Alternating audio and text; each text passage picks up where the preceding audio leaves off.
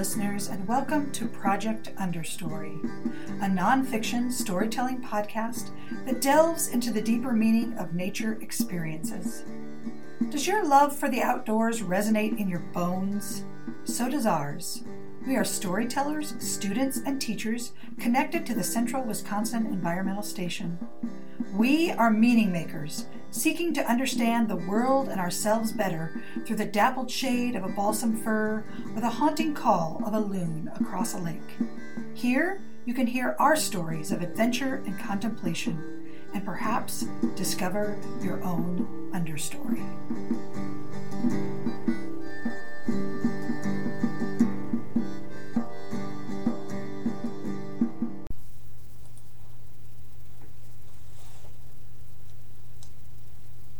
Hello, Project Understory listeners. My name is Elena, and I'm an undergrad at UWSP studying environmental education and interpretation. On today's episode, We're Not So Different, you will hear the story of the time this suburban girl came face to face with a coyote, and how that encounter helped shape me into the wilderness-loving woman I am today. I grew up in the suburbs of central Illinois, and just down the hill and over the bridge that crossed the Illinois River was a city that teemed with buildings, traffic, and people. You would think that growing up in an area where you never had the luxury to see the Milky Way would mean that you also never had the luxury to trace the origin of a creek or construct a network of secret trails. But you would be wrong. You see, our yard backed up to an extensive forest owned by the city that was deemed unfit for development. The creek that cut through the forest had once upon a time carved a small canyon through it, and so there the woods sat, uniquely untouched, surrounded by suburbs. Growing up, my siblings and I spent a great deal of our weekends and summer breaks exploring those woods and creating all sorts of adventures. We would knock on our neighbor's door, invite our friends to play, and then off we went. For hours, we would be back in the woods and would remain out there until dinner time. Our adventures consisted of building forts, playing spies, and narrowly escaping the bad guys we invented. However, sometimes our adventures invented themselves. One day, when I was 8 years old, I was racing down a trail we created with a friend of mine. The trail zigged and zagged between towering cottonwoods and oaks. It was a warm summer day, and we had not a care in the world. Laughing and giggling, we rounded the corner, unaware of what lay ahead. Suddenly, my friend threw out her arm and stopped us in our tracks. There, not more than 20 paces in front of us, sat a coyote. We froze. Our eyes were locked on the coyotes. Time seemed to slow down. The forest held its breath along with me.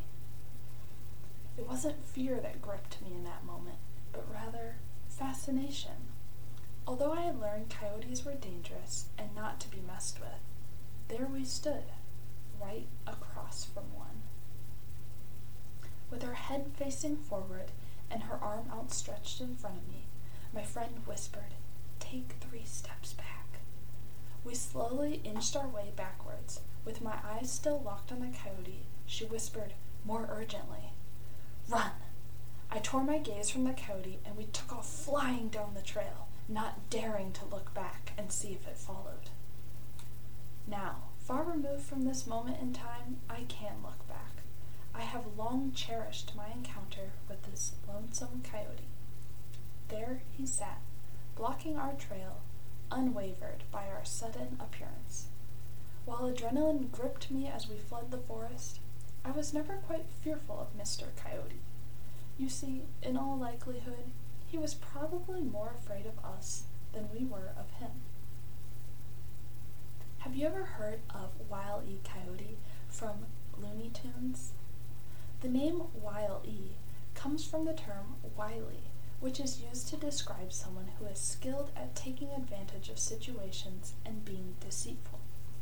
Coyotes may have a history of being called tricksters by Native American tribes, But while these stories and legends are interesting, they kind of give the coyote a bad rap. In reality, they'll go out of their way to avoid us, sometimes adjusting their day and night cycle to avoid humans and traffic. While coyotes have adapted to live in all environments, including cities and suburbs, it's unlikely to come across one as they are highly elusive and intelligent creatures. While they can be found living and hunting in packs, more often than not, coyotes live a solitary life, traversing an imaginary line that divides the city from the wild. Can you relate to this lifestyle? Although we were young and small at the time, the coyote attacking us was highly unlikely. You see, my friend and I made a pack, albeit small, and this coyote was all alone. Oftentimes, humans are fearful of wildlife, but in reality, wildlife fears us back. Instead of fear, I propose we adopt a healthy respect for wild animals and avoid them out of respect. The idea of coyotes in urban landscapes isn't going anywhere anytime soon, as they continue to adapt to our environments. I suggest doing some research and learning more about these tricksters, and you may learn more about yourself.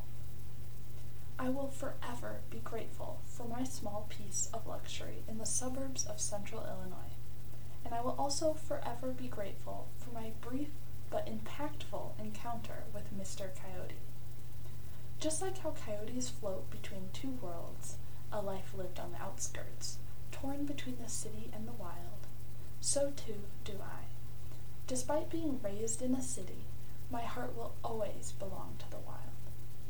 I encourage you all to seek out time and places to explore and connect back with nature. I may not have realized it as a kid, but those long summer days I spent immersed in the forest behind my house were fundamental in shaping me into the woman I am today. Who knows what great adventures lie ahead of you?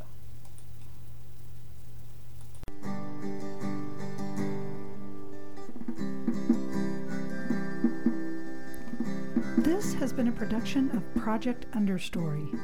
A special thanks to Create Portage County in Stevens Point, Wisconsin.